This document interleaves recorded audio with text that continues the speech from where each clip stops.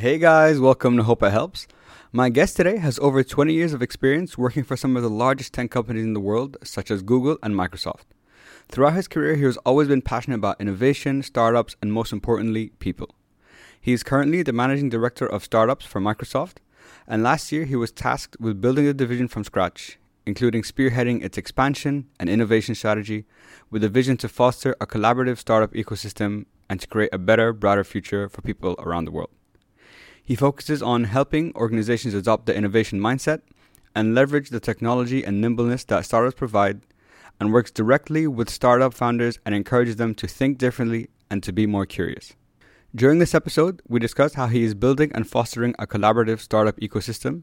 We take a deep dive into the importance of being people-focused in organizations, and we talk about being authentic, taking ownership of our paths, and developing a growth mindset in order to be successful. His ability to connect the dots between multiple stakeholders and bring people together have played a big role in his success. He is someone that has always believed that the greatest fulfillment comes from empowering others to achieve their goals. And the last message he wanted to share is to take ownership of your life and future, find your purpose, and build a to-be list, not a to-do list. Please welcome to the show the Managing Director of Microsoft for Startups, Mr. Roberto Croci. Thank you so much, Khaled. Very looking forward to the conversation. Thank you for your time. I really appreciate it. So, Roberto, me and you actually found out about you a couple months ago in November when you were on the that webinar that Ali hosted about podcasting in the Middle East, and you had some really interesting ideas about what the future of that looks like. And then, obviously, as time has gone on, I've had Ali on the podcast. I've actually had Cheryl too. So now, of course, we had to bring you on as well. And we also met at the HAD conferences, and I really love the way you speak about how you run your teams, how your perspective on the startup, how the importance of people and organizations. So, and I think especially now in 2021, it's people and everything to do with startups is so important since they're on the rise as well. So I thought it'd be amazing to talk to you. But before we get into everything, Roberto, why don't you give all of us a little bit of background about yourself and we'll take it from there. Cool. Thank you so much, Khaled, and thank you for the introduction. I really appreciated that. Well, on my side, starting from the end and going back on time, I'm currently working at Microsoft. I'm leading the team for dealing with startups. So I'm responsible for everything startups under Microsoft here in the region, in the Middle East and Africa. So we started to set this up 1 year ago, more or less. Yeah, 1 year ago with the COVID in the middle, which feels 2-3 years ago. But yeah, we started recently. So I'm responsible to define the strategy, the building the team, and then the partnerships and ensuring the execution and the alignment with the broader Microsoft organization. My background, so before that, I spent a long time here in this part of the world. It's about 7 years. We are living here in Dubai, in the region. I was with Google before for about 10 years, last 6 years in the region. So I joined back in 2009 when the company Google was about 10,000 people. So was in a hyper growth scale, and I joined as part of an acquisition. So Google acquired a company called DoubleClick, which was a media buying technology platform to buy media across different channels, even beyond Google owned and operated properties. It was a very smart acquisition. If you go back in time, it was done in 2008. Was still early stage for media buying, and I've been responsible to develop business for DoubleClick across Southern Europe, Eastern Europe, Middle East and Africa. And it was an amazing ride. I mean, a lot of learnings, amazing experiences across the region. And then when the business grew, we started setting up local teams in the different countries. So the focus moved for me into emerging markets to basically do the same, but in a different geography in the world, from Russia to South Africa and all what is in the middle, basically, especially Middle East and Africa as a focus. That's been amazing. A lot of learnings, a lot of fun, a lot of experiences. Really enjoyed that. Before that, I've been working myself in a startup in the founding team. It was a multi-channel retail and e-commerce in the design and furniture industry. So it was super exciting experience, launching something new that you own and you see, the outcome of what you do every day. Definitely. So, and the experience of launching something, both the retail, e-commerce catalog, understand, the dynamics behind when you have the vision from the founding team, turn that into the strategy, turn that into an operational model, and then roll it out, and then select the partners and move things forward, right? Get things done.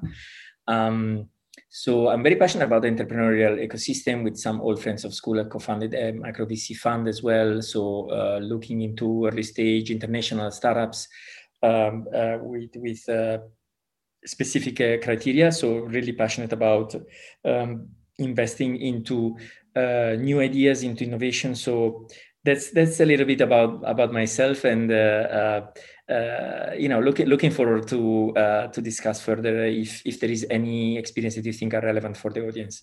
For sure. And thank you for sharing that with us. I really appreciate it. I remember in our first conversation that me and you had, we were talking about the transition that you had from Google to Microsoft and why you decided to make that change, because I think the key thing was a culture shift, and you're looking for, a new opportunity as well after spending so many years at Google. And I know currently in your role, so you manage the startups at Microsoft, investing in startups and building an ecosystem for them. And I know you've worked across multiple countries. So I was starting to think, given the experience that you've had, does the startup culture and mindset differ across different cultures and societies? Or is there, in some societies, a startup something that is encouraged, and in others is still seen maybe not as, it's probably still not the right time for them? What has been your experience through that? I'm curious. No, look, it's a great question. It's a great question because it touches upon one of the things that is probably the key driver of transformation, which is culture. So starting from the first part of your questions, yes, when I transitioned from Google to Microsoft, I was curious, I would say, to learn about this cultural transformation happening at Microsoft, right? So there were a lot of articles. Satya Nadella wrote a book about Hit Refresh. But one thing is when you see things from outside, one thing is when you have the opportunity to live from inside and actually expose yourself, stretch yourself, and see from within what it really takes to change a culture. Because Google is relatively newer, younger as a company, right? So while Microsoft was there since longer time, and probably it got to a point in time in history where there was a less appeal towards the brand, while more recently in the last few years, Satya has been able to revive that appeal and give more energy to people. And it all started from a cultural transformation. So culture is key because culture determines behaviors. With those behaviors, you implement systems and processes within the organization where people follow, right? Because at the end of the day, it's all about people and how people are motivated by what they do, how people put their discretionary effort into what they do, which comes from great leaders, great managers that believe in that culture and are able to inspire others in following. So culture is key. There is this famous quote of culture, it's strategy for breakfast, right? So every now and then, now you go to conferences, events, everybody is repeating that. But what does that really mean is definitely that it's not just the hardware of an organization, the processes, the hardcore, it's also the software, right? And the software comes from implementing a culture that is a culture of, we call it at Microsoft, we call it a culture of growth mindset. So, believing that every single person has potential that can be nurtured. And being insatiably curious and leaning into uncertainty, taking risks, building on top of each other's, and so on and so forth.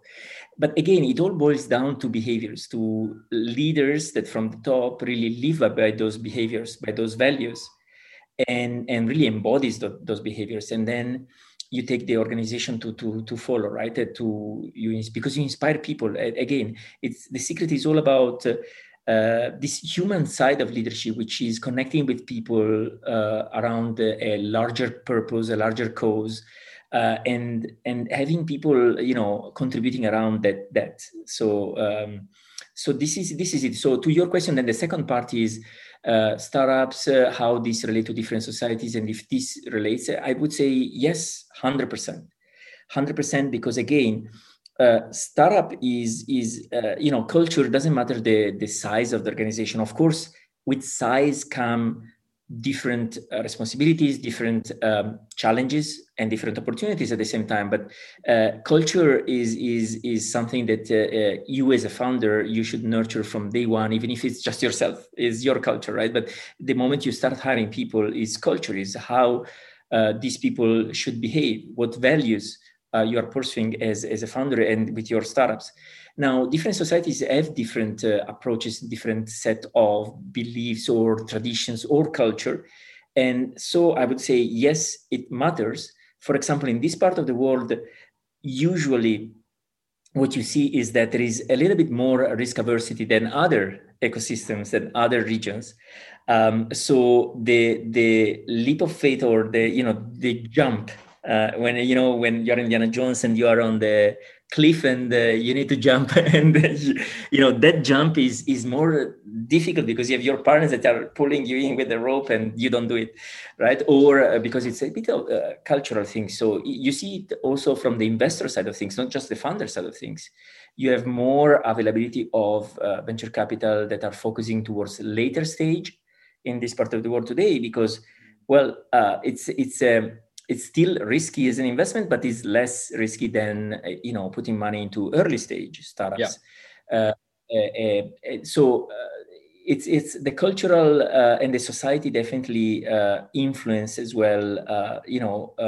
This attitude towards risk, this attitude towards entrepreneurship, attitude towards uncertainty, and there are cultural elements that are there intrinsic in the society.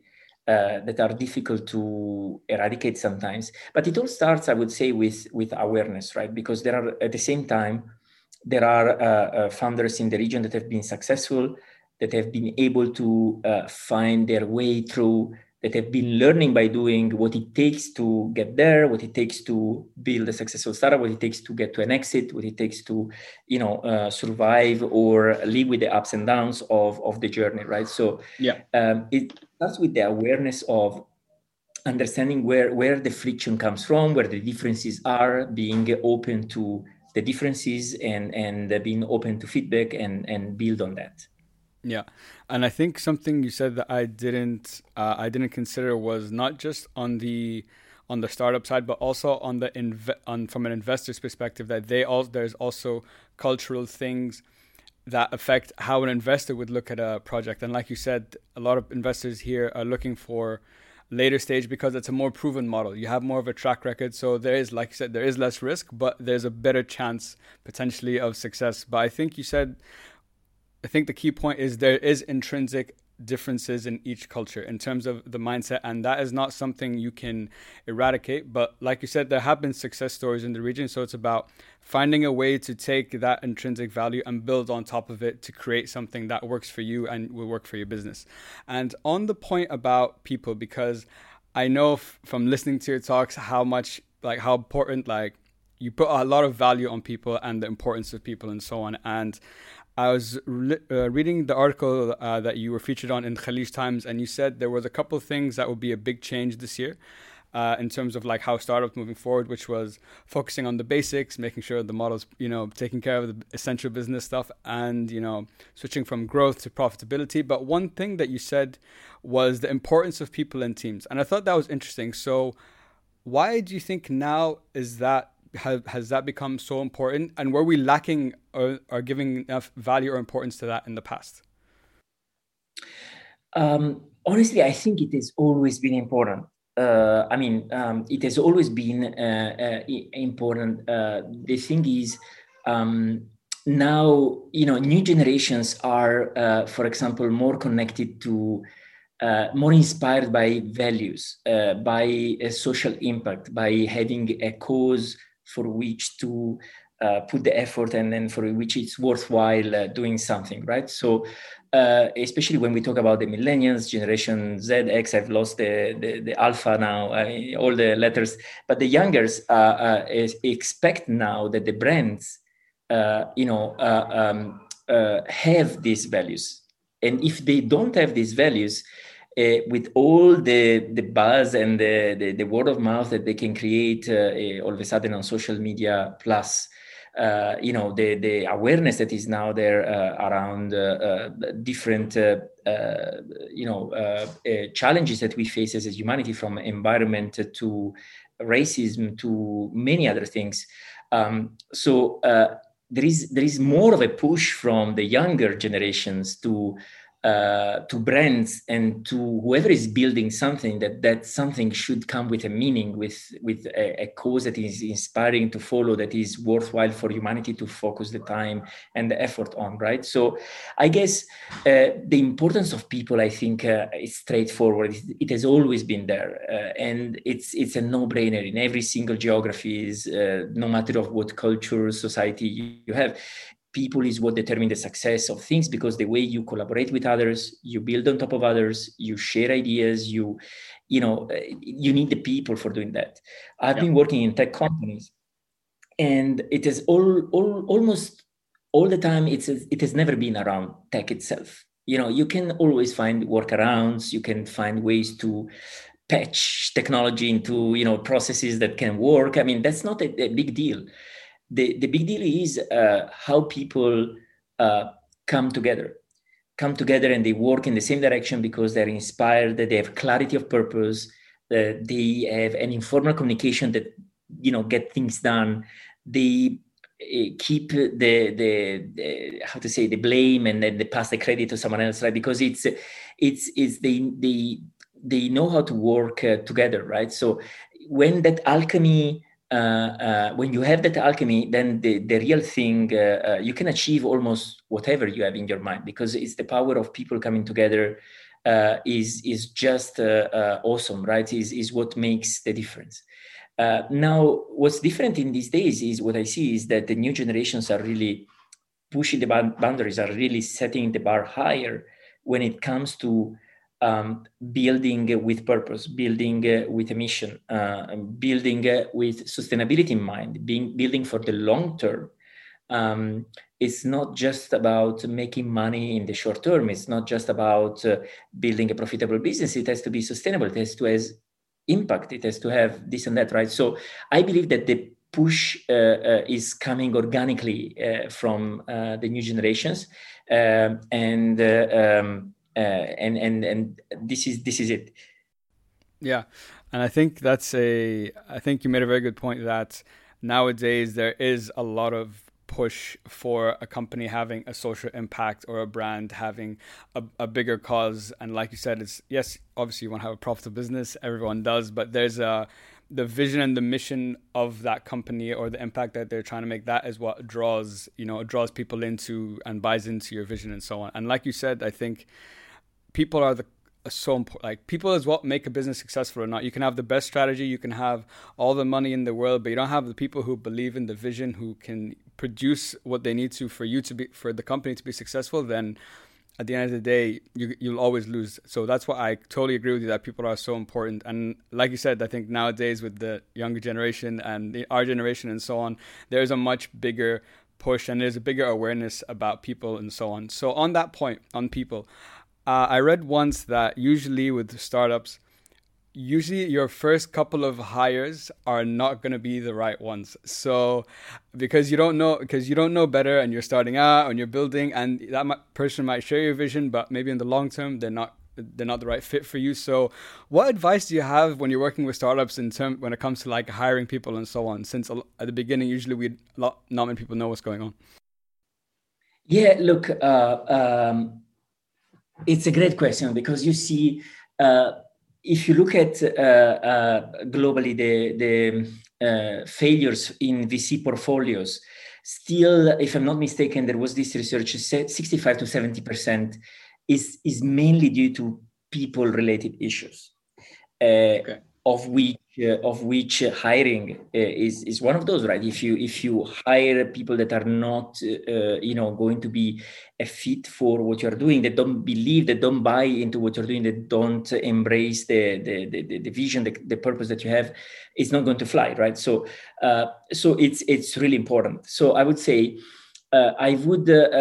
first of all, there is no right or wrong answer, because it all boils down to what you're trying to achieve and so on and so forth. But for example, sometimes founders hire too fast because they are panicking. They say, oh, I'm doing so many things at the same time, and I need to fundraise, and I need to focus on this and that, and I need to have the people coming on board, and they get stressed and they want to hire fast. But actually, if you hire fast but you hire wrong, it's difficult. It's difficult because then we talked about creating the culture, and you create the culture by also who you are, and the decision on who you are determines also the culture that you're going to set into your company. So actually, the first hires, you shouldn't miss the first hires. It's the most important people that you are taking on board into your company. So you cannot afford that. Now, easy to say, right? So the way I would look at it, first of all, you should anticipate things as much as possible, meaning that you shouldn't be in a hurry to hire. So this is one thing. The other thing is looking for people that can add to the culture, not just fit into the culture, but add to the culture. So people that come in with definitely understanding, your vision, and the motivation comes also from the purpose that you have. So they embrace the same purpose, or they share the same values, but also people that with whom you can bring in diversity of thinking. So people that can challenge you yourself as a founder, because sometimes you might fall in love with your idea as a founder, and you're not going to listen to anyone else, right? And that's, on one angle, the good side of it is called resilience, so perseverance. So you really believe hard in what you're doing, and you go on, and you accept, the downs of the journey. But on the other side, the negative side of it is that you are not listening to feedbacks, and you don't surround yourself with people that challenge that to make it something more meaningful, or to make you aware of something that you're not going in the right direction. So people that come with the attitude of challenging, of asking questions, the right questions, and then people, but also getting things done, right? Because at the end of the day, you need to move ahead as a startup.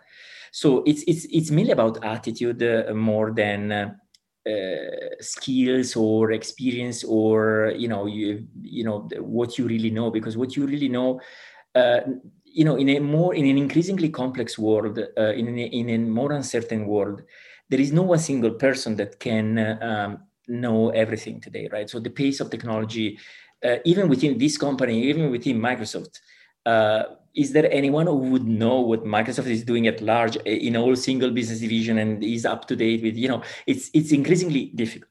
So, but people that have the right attitude can navigate these situations, navigate uncertainty, because they have this belief set that guide them. They are inspired by this purpose. Of course, your job as a founder is to bring that clarity, but you need people that are able to adapt, that are flexible, that get things done, that challenge the status quo, that keep the communication really informal, like we would do at the coffee machine. I always use this example because it resonates to me. Is when you're at the coffee machine with a colleague, now you're working remotely, so virtual coffee machine, you open up, right, and you get this informal way of communicating that is scrappy, that you say you agree on things, and then you get it right, and that kind of feeling, that kind of spirit, you need to get people that buy into that have that in their DNA, that have that in their style, in their communication. Again, the domain field, you can always learn. I know great founders that have been, they started building their venture in, fintech, for example, and they had no financial background, but their startups are extremely successful. So I would say, of course, it might help because, maybe because of that, you get an idea in that field, right? So I'm not saying, but diversity and inclusion is really important. Diversity and inclusion is really important because it goes beyond the usual conversation about gender. If you bring together a team that is diverse, it's a proven fact that a diverse team is able to had much better business results because you bring together people that have different backgrounds, different experiences, different way of thinking. Now, the job is to bring together people that can work together as a team, again, that maybe they are fiercely independent, but they are able to work together as a team because they understand that only as a team they can achieve success. Again, you keep the blame and you pass the credit, and all together we win, right? So that's the spirit, that's approach. So, but diversity, so in embedding diversity into your hiring system is also key, especially now that you've seen with the COVID. This has accelerated the trend of you can reach out to talent almost everywhere in the world, right? So if you need someone that has experience and is the right fit, it doesn't have to necessarily be physically with you. As long as, of course, again, there is a fit and the whole thing works, but you can tap into a pool of talent that is global, where you can really bring in diversity of backgrounds, experiences, points of view that is going to enrich what you're doing, is going to enrich your team, and is going to build a more sustainable business at the end of the day, because there is always perspective. There is always a sort of a bias, intrinsic in how startups or organization, more established organization, wire their teams, right? Because, and that's dangerous, because now with the pace at which technology is developing, if that bias is embedded into the products, in the technology and scale, that you're scaling the bias, and that could have damage, or could have collateral effects, or really bad effects, because you're not building for everyone, right? So you're building with very biased solutions that then can create really serious issues down the line when you deliver those to the customers or to the users. So for me, to recap, is the attitude, is the timing, is hiring people that can add to the culture, that have the right communication style, that are diverse in what you need to complement each other to build something stronger. Yeah, and I think so many good points that you touched on there. First of all, I loved how you said, because I didn't think about this before, about that if you with a lack of diversity and inclusion, a bias could be developed, and that could run through the people, through the company, through the products. And I never thought of that. So having so many different perspectives around you helps you to mitigate the risk against creating a bias like that. Number one. And number two, like you said, I think attitude, like correctly, you can learn a skill, can be learned, a technical skill can be learned, but the soft skills, the attitude, your mindset, that's a very personal thing. I think those can be developed too, but I think those are harder to develop given, your experience, your background, the way you grew up and so on. So it's not as easy to change, at least quickly. Skill, I think, but technical skills and so on could be developed at a much faster rate. And so I know, so on that point, and building, like you've mentioned a couple of times, the importance of collaboration and having all these different people kind of work together as well and collaborate and so on. So I know with Microsoft, you guys are trying to create an ecosystem for startups to come together and to collaborate and to work and to share ideas and to grow this kind of like incubator that I believe you guys are doing. So I was trying to think, what in your opinion, Roberto, is like the foundation or the key pillars that need to be in place to create a collaborative environment, to give people the opportunity and the platform and the space to collaborate and work together and so on? Yeah, I think there are a few key pillars. So so definitely it's about giving more than taking at the beginning to start with. So sometimes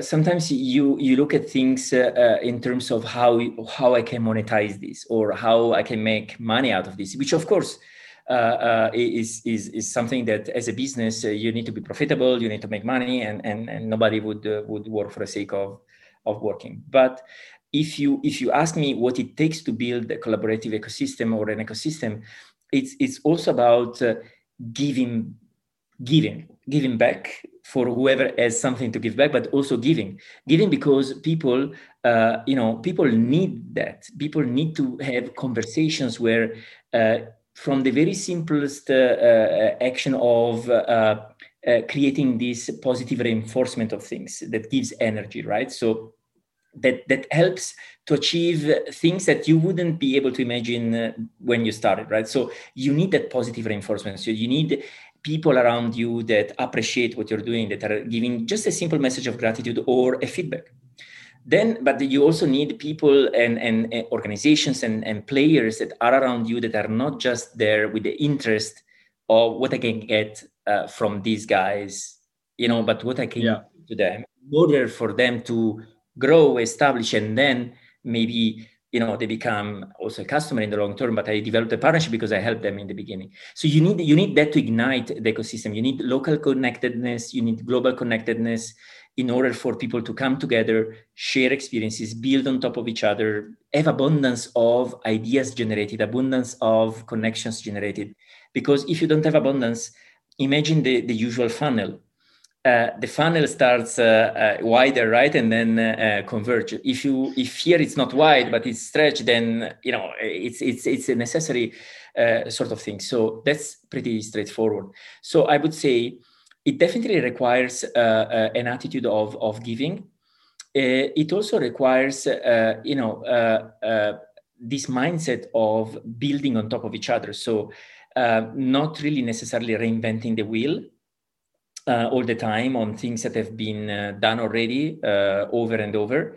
But if someone has been proven to do something successful and you can build on top of that, why not? That's also innovation. Innovation doesn't have to be all the time breakthrough. Actually, not many people are able to come with a breakthrough innovation, right? So incremental innovation is also extremely important.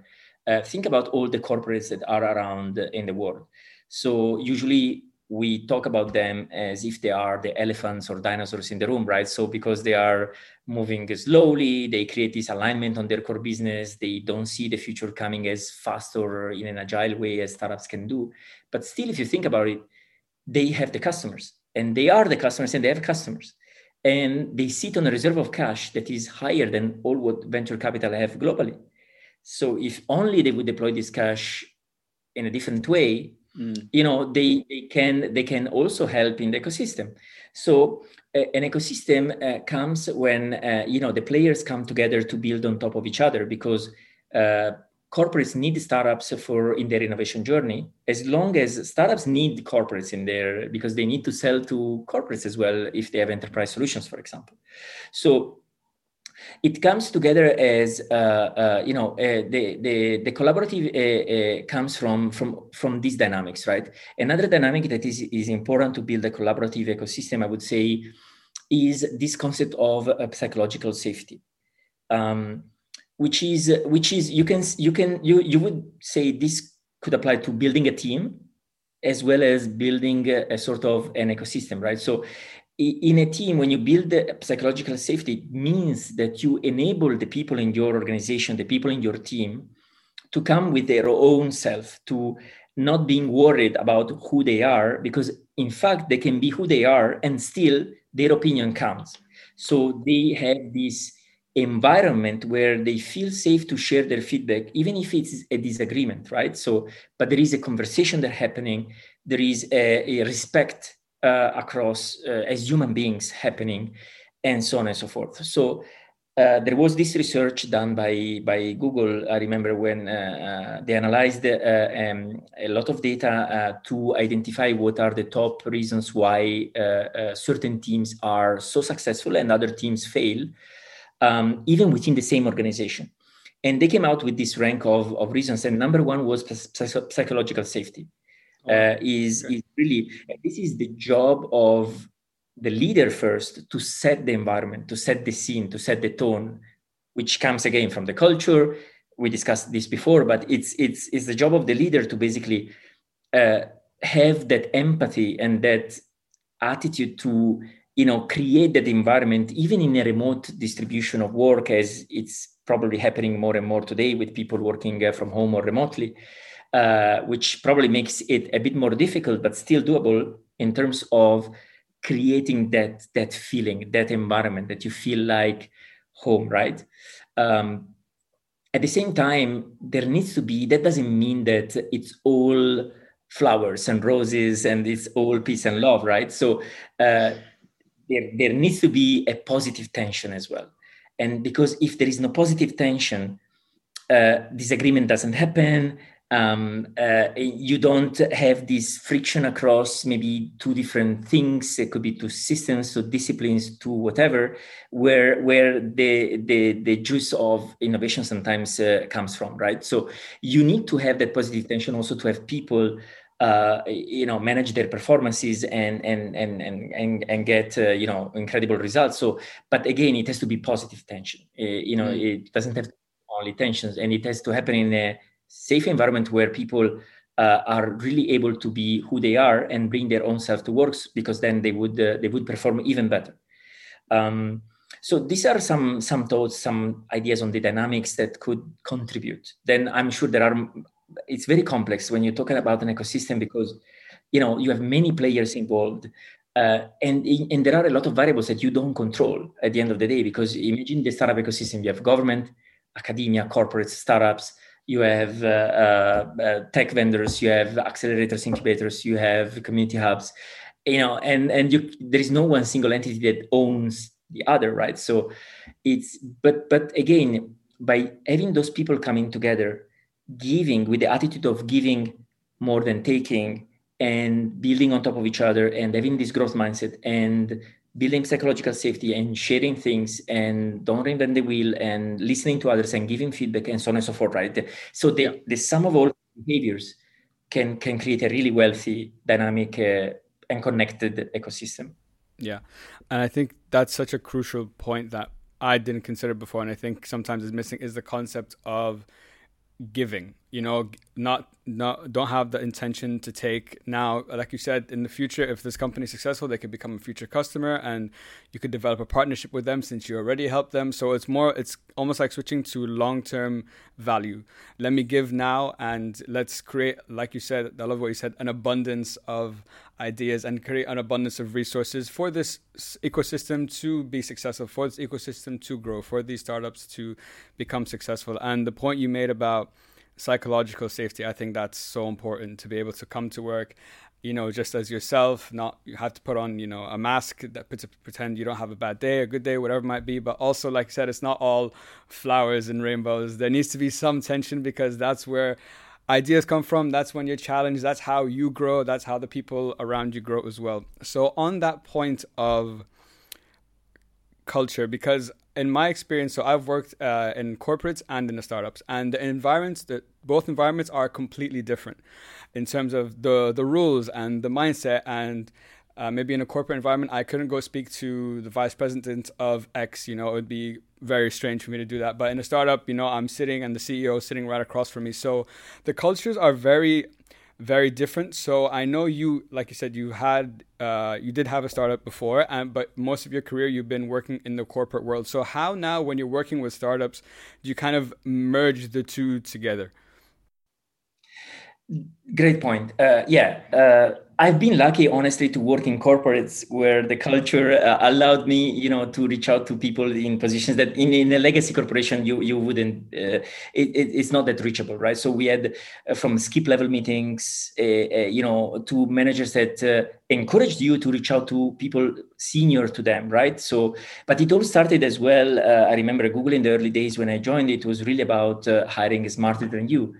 And not being afraid of if someone was smarter than you, because at the end of the day, you should delegate your weaknesses, right? So the positive sum of that in an organization is just wonderful, multiplies the impact you can have. So, but again, these are few, probably I've been privileged. I know it's few selected companies that even 10, 15 years ago, they starting having this sort of mindset and culture. The general experience is what you were saying, is that you are in a legacy, let's call it legacy corporation, but in a corporation that didn't have the same culture, and by the way your performance management process, or dealing with people, or whatever, it was not that easy. So how to merge this with the startups? So I guess there are a lot of learnings there. First of all, I would say this would apply always, all the time. You need to be player, not victim. That means you don't have to wait for the organization to implement something, because sometimes things can also be created bottom up. So especially if you do that by respecting others, right? Which of course is one of the key values is respecting others. So without going and disrupting as a rebel, a revolution against all other people in the organization. But I would say coming with an approach of for the variables that you can control, being proactive in you determining your own luck, you determining your own, creating your space where you can thrive. And this is up to you, your character. You go for it. So nobody is going to come to you and say, hey, dear Khaled, I want to invest in your education.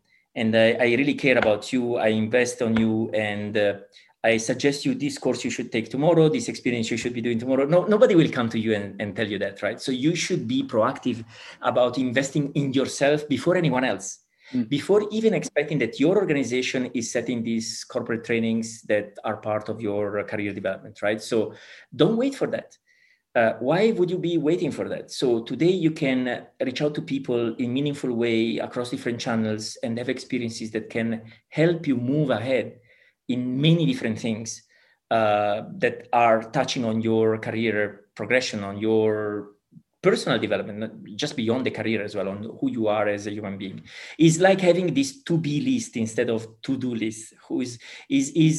Start searching within yourself who you are now, trying to reduce the known unknowns, this Johari matrix where people know about yourself, don't know. And then, so reduce that as much as possible. So getting feedback, understand the gaps towards where you want to be and work on those gaps, because it's either, going through some experiences that are meaningful for that, going through some trainings, exposing yourself to diversity of conversations, and so on and so forth.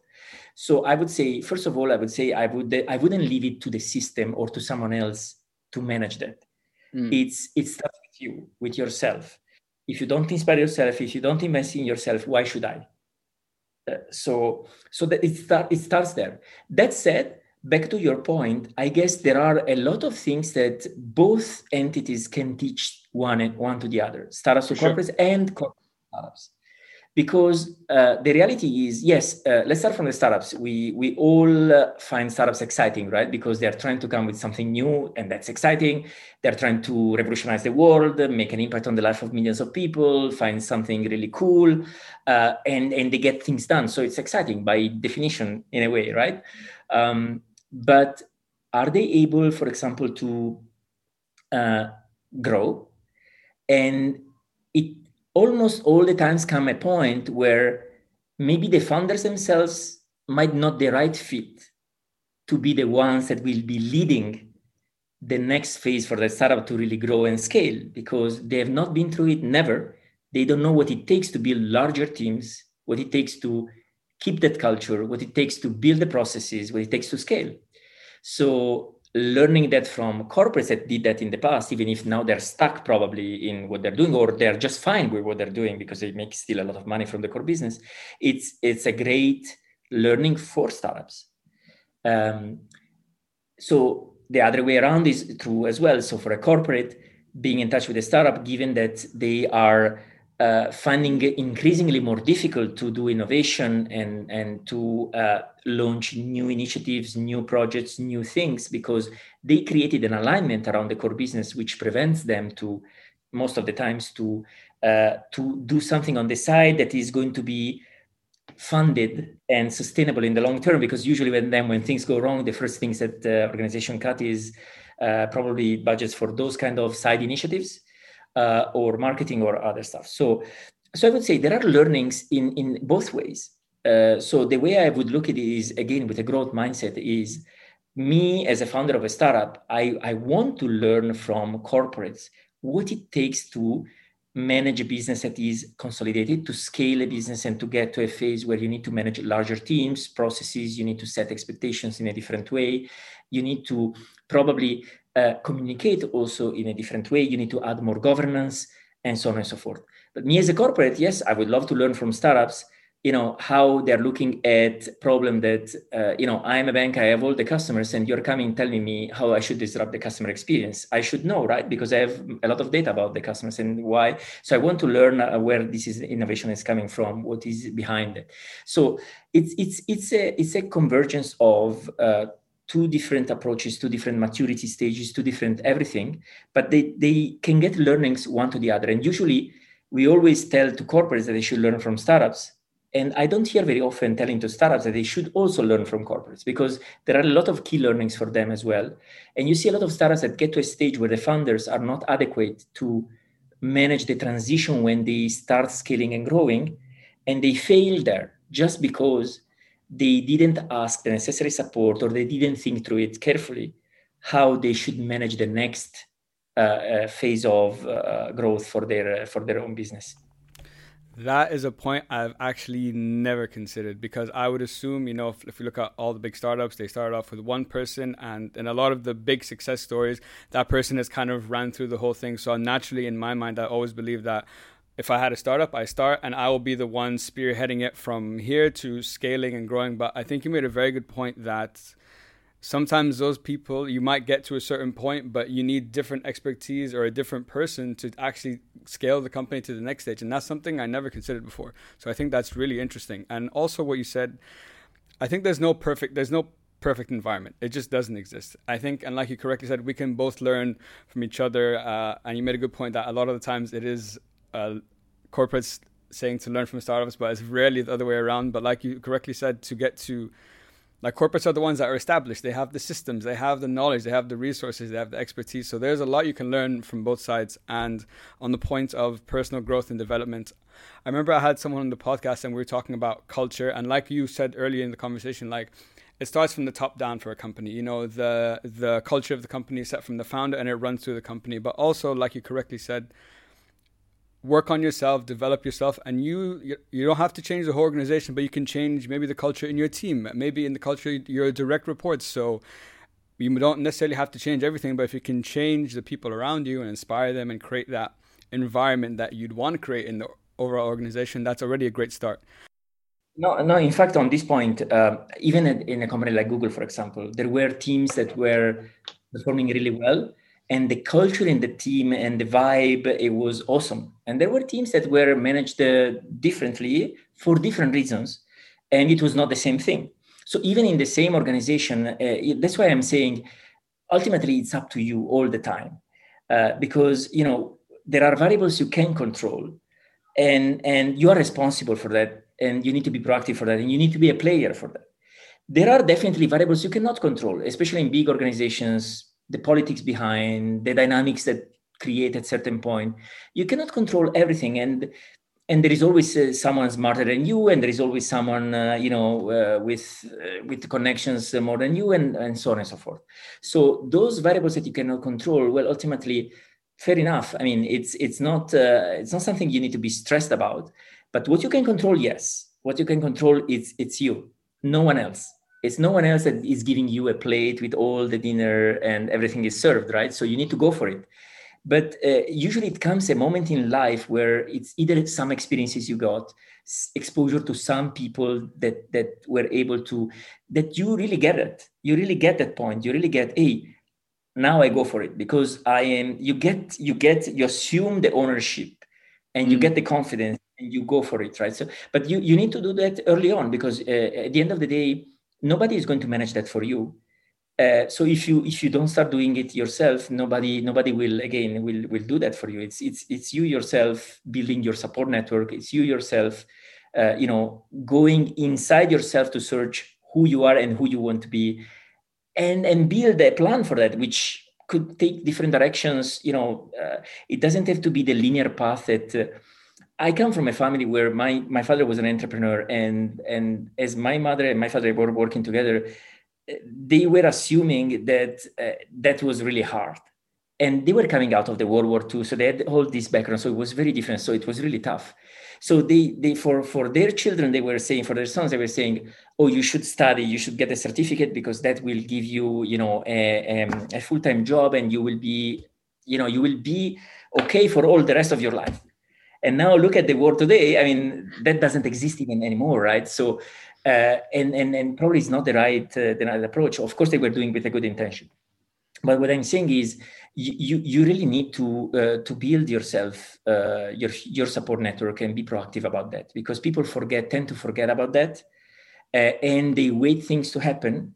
They follow this linear path that was designed for them by someone else, but when they realize that it's too late, then they have this regret, because it's never too late, but maybe sometimes it's late, right? So you realize too far in your journey that maybe your passion, your purpose was on a different road. Yeah, and I think that's a great point. Like, as they always say, hindsight is always 2020. You always look back and be like, oh, if I knew what I knew now back then, this would have never happened. I would have done things differently. And also on the point that you mentioned about taking ownership and responsibility for what you can control. I know for me personally in my life, once I decided to take full ownership for myself, that's when my entire life changed. That's when I really focused on my personal development and growth. That's why I am who I am now. But it all started with that. Taking responsibility for what you can control, and not worrying about what's outside. And I read a quote recently by a guy called Seth Godin, and he said something that I didn't consider before, which was, people think the output is the result, but it's actually the process that's the result. Because he said you can control the process and your effort and what you do, but you can't control what outcome that's going to give you. So it's shifting that mindset from being result focused to being process focused and just working on yourself. So I totally resonate with what you said. No, he is brilliant. Seth Godin is brilliant. So the quote is fantastic. The way I see it is, the outcome is a consequence of the conditions and the journey that you build yourself. So you can influence the journey, right? So you can build your own luck in a way. So the focus should be on building that journey, that process, but also enjoying it, because like everything in life, it's not probably the final thing that gives you the satisfaction. Is the process, the journey. Meanwhile, you're doing it, that is the thing you're going to miss the most, right? So you also need to have fun. In fact, whenever I enter, when I was before, when you go and visit clients, and you immediately get that feeling. If people are smiling, you get that feeling when you enter into an environment, right? So that counts. That really counts. That's beautiful, because you can get immediately your audit or assessment. Hey, this environment, there's something wrong, or hey, no, this environment is super cool. People here, they're smiling. They are really collaborative. You get that feeling, and that feeling, it's in you. You cannot do. I mean, it's easy to. It's a tool that you have actually to measure around. How people are doing, our organizations are doing. Yeah, and that's a great point. I can definitely say, when I've had potential meetings with like customers and clients, there's some that you meet them that are maybe they're quite serious, and you're like, okay, this is going to have to be quite professional. But the others are a bit more lighthearted. You just seem to have a better conversation. There's a better energy and connection between the two of you. And usually in my experience, when you have that kind of connection with someone, it usually produces better results anyway. I wanted to come back, Roberto, to a crucial point that I think that I wanted to learn more about, which is I know with companies you try to develop, and we touched on it briefly before, an innovation mindset and innovation strategy, and to think different and be more curious. Now, how I think a lot of times people say, like, even with that statement, it's like thinking outside the box. But the question I have is, how do I begin to train myself to start thinking outside the box? Yeah, so there is this theory. I would start there, but I want to be very practical. But there is this theory from Edward de Bono about the rivers of thinking. I don't know if you ever heard about that. Yeah, the river of thinking. Basically, it's this theory from Edward de Bono that basically he visualizes how people think, right? And it says it's all based on your past experience that includes your background, your education, where you come from, what you've been exposed to, and that experience with time creates these rivers in your thinking.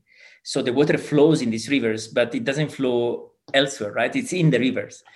So the question is how you can expand beyond this river of thinking, because as we were saying before, you cannot solve a problem with the same level of thinking that created it. You need sometimes to come with a totally different approach. You need to look at the same thing probably from different angles. You need to bring in something different to come up with a solution, right? So sometimes you really get stuck because it's just the way you have been wired with your thinking. So the way, I mean, I don't have a perfect answer, but in my experience, what helps is first of all is the process itself. So sometimes people tell you that they don't have time, so they need to make a decision and they need to read just 2 lines, and because they need to, but they cut the first part of the process that should be allowing for some divergence. That means instead of turning ideas down, you should have this approach of yes and build on top of ideas, even if they sound crazy or they doesn't sound to you a solution itself. But that's at that stage, you should allow for that to happen. So that's a divergence phase where you build, you come with no preconception, prejudice, or with no bias. And that's not easy to do because bias are also wired within yourself, and sometimes you don't realize that you're biased towards something. So, but this is divergence. Then, of course, it comes a point where you need to make a decision. You need to make something happen. You need to get things done. So you need to, from this divergence, you need to converge. Now, how can you increase the divergence phase is definitely, it's like in your brain, you have a lot of boxes and you need to fill these boxes. You need to expose yourself to a diversity of experiences. It could be reading books. It could be, one thing I always ask my team to do is to block time in the calendar, 1 hour a week, whatever. I mean, I don't really care, but to reach out to people not in your network and have a conversation with someone that is an uncomfortable conversation for you because, I don't know, I wouldn't know anything about biology. But by talking with a biologist, I can learn a lot of things. But by forcing myself in an uncomfortable conversation, I'm opening up my mind to learn, traveling, living abroad. I'm not saying everyone should live abroad, but it's a number of things that you can do to expose your mind to different situations, different experiences. This is one of the things. And of course, it's not just yourself. So is doing that also in a team. So building, again, psychological safety, collaboration, teamwork, sharing of ideas and situations within the team, like offsites where you can, periodically review challenges and have brainstorming of ideas around those, and so on and so forth. This is all divergence. Then, of course, you need to come to convergence. So if you ask me how you can build that is, well, it starts with awareness that, what are your biases? It starts with awareness of what is your current thinking. It starts from awareness, how diverse is your network? How many diverse experiences you are having. If you expose yourself to see many different things and open up your mind, and then of course also implementing a convergence phase where you can come to make a decision out of that. So you really need to make the hard calls, because then it's not about the number of things you collect in terms of there are 100,000 different ideas. Is how you allow this creativity to happen, to then converge to make a decision saying, hey, I look at this problem from different angles. Or it should start also from education, honestly. I've been privileged to attend the executive program at the Harvard HBS. And Harvard, what is unique at Harvard is that they use the case study. It's not unique at Harvard because many other universities use the cases, right? But they build the cases. So it's their main product. But the beauty of the faculty in HBS is that they take a case and they could teach the same case from 10 different angles, because that story that they build with a real character, basically you need to force yourself in the shoes of that character, given the context of that specific situation, and make a decision, right? But it's not black or white, it's gray. And what happens in the class is that the faculty is able to provoke a debate where, well, when I did it when it was an executive. So it was all people with 15 years of experience, most likely in average. So it was people that have been exposed to many different situations in their lives. So the debate was awesome because something that you wouldn't have expected or imagined. Someone else had that experience where they were looking at the same thing from their angle, from that angle.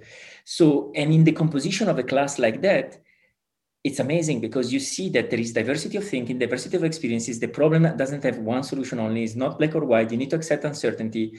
But then at the end of the day, you end up having a conversation around a problem or a situation or a decision from many different angles. And that enriches you because it's not only having a business lens. Today, you need to have an ethical lens. You need to have a legal lens. You need to have a social responsibility lens. So you need to look at the same thing from different angles. And you can only do that if you delegate weaknesses of what you are not good at to someone else. So you rely on other people. So you build trust with other people, influence with other people. You know how to manage up, down, side, on the side, to manage, around you. But also how to build yourself. You invest in yourself in opening up your mind, being open to the ideas of others, how you give and receive feedback. All of these things are elements, drivers that can definitely help in what you were asking about, how to build more this culture of innovation. Yeah. And I think, first of all, that class sounds super fun. I love those kind of debates, and listening to you talk about it, I've been reflecting, and that's kind of, I think, like now that I realize it, it's kind of what I've been having with my whole podcast. I've met people from different backgrounds, different experiences, cultures, ages, everything, and all of that has enriched my mind. And coming back to what you were talking about, is I think two things are crucial. Number one is awareness of yourself, because if you don't know how you think or what biases you have, those are they're always going to play into your thinking or your decision making or how you come up with like solutions to this problem. And number two, I think the biggest thing I took away from everything you said is exposure and learning, whether it's, like you said, traveling, whether it's that, but it doesn't necessarily need to be that, but just exposure to, I think, learning and to people and to different ideas, because that's how you start to get a new perspective on, like you said, on this one problem, because there's not one solution, there's always multiple solutions for that. Absolutely. And I think the mindset is a mindset thing. Is instead of the approach being I know it all, or even if it is not that arrogant, the approach is I know it already. The approach should be, let me learn more from you. Let me hear from you. And because learning is lifelong today, I think it's pretty evident, right? So the certificate itself, it's not that it doesn't have value, it does, but it's not enough, and it doesn't end with a certificate, right? So you should always be learning, and you can learn. You see today how many issues or challenges we have as a humanity with the pandemic. Just made some of those more evident, but they were already there, right? So there is a lot of things that we still can learn, and every day, by talking to other people, by being exposed to some conversations or experiences. So learning is lifelong. So if you are in that mindset, then yes, you are exposing yourself to situations where you can expand, diverge, create ideas, be more creative. At the same time, we hear a lot talking about authentic leadership and authentic creativity, authentic leadership, authentic creative leadership. The thing is, if you think about it, even if you are authentic, that's not enough, because you can be authentic, but still you might not have impact, or you might not get things done, or you might not be achieving, so I believe it should be, the whole thing should have an effective word before that, right? So, or call it whatever you want. I'm not good with acronyms or definitions, but it should be effective, right? So authentic, I buy into that, because I really believe in that value, but it should be effective. So it should effectively move people to action, move things, right? So there should be this actionability intrinsic in what you do. Otherwise, it's just a pure talking, right? And that's also the key difference is people that are able to make things happen, get things done. They have this persistence and resilience to no matter what, to go ahead and be persistent in the journey. Yeah, and I think that's a great point about authenticity is very important, that it's very crucial, because that's who you are and that's how you show up in the world. But at the same time, it needs to have that consistency, that persistence in order for it to be effective. And like you said, it all comes back to mindset. Mindset, I think, no matter what area of your life, it all comes down to the mindset that you have. And like you said, just because you can have a conversation with someone who's in your field, and instead of thinking of, I know it, let's think, okay, we're both in the same field. How does he think, for example, about this particular issue that we both understand, but he might have a different perspective of it. So the mindset really changes everything. And I totally agree with that. Roberto, I want to be conscious of our time, so I just have two more questions for you. So these are questions that I ask all my guests. So first of all, looking back over your career and everything you've accomplished so far, and everything you've done in your career, or even maybe personally as well, what are you most proud of for yourself? That's a beautiful question. So I tend to I measure the success of what I'm doing through the success of others. So I'm really proud when those situations where I've been enabling other people to be successful themselves, which sometimes is just a matter of giving trust to someone, because maybe nobody was giving trust, and you give trust to the person at the right time, and the person gets the autonomy to execute and to demonstrate the passion, the value, the execution. Sometimes is really pure. It's a journey of coaching that person in order to take the most out of her. But usually the best, I always measure the outcome of success more from the impact on others than the impact that is measured on myself directly. Meaning, even within the organizations, is what drives me is more the feedback you get from the ground, from either the clients or partners you work with, from your team, that they because you see that you're really adding value to someone, versus the fake thing of internal performance management, where you have to build these visibility stories within corporations and so on and so forth, which honestly it's not really rewarding, or it's not something that gives when you close your eyes and you think about your life, the things that you will remember are how people made you feel, right? So when people come back and give a spontaneous feedback, a genuine feedback, that is priceless. That's priceless, because it really comes from the heart of the people. It's really true, and you relate to that, and those are the things that enrich you. So for me, if you ask me, is seeing people succeed, and people that I've been contributing in their journey, or help them to succeed. So that's the most rewarding thing. Yeah, that's beautiful, Roberto. I absolutely love that. Like you said, individual accolades are great for yourself, but I think one crucial thing is that it's not fulfilling. Like you said, getting that feedback that you might have not expected, that, oh, Roberto, thank you so much, you helped me become this, or I achieved this thanks to your value, you're so fulfilled, and it is priceless, and it's so heartwarming, and I love that that's how you see it. And for my last question, Roberto, what is the message you'd like everyone to take home with them today? Wow. Well, there are many messages, or many things we discussed about, right? So yeah. If I would have to take one, my favorite one is always this statement that is about one of the biggest regret that people have before dying is that they lived someone else's life. There is this research from Harvard that they did across a very significant sample of people, right? So a number of people, and they came out with the list of the top regrets that people have before dying, and the number one is this one: is that people regret that they lived someone else's life, and they have no time left to change that. So the message would be for especially for young people in the audience. For people, not only people that want to start a business or a startup, but even if you end up working in a corporate or elsewhere,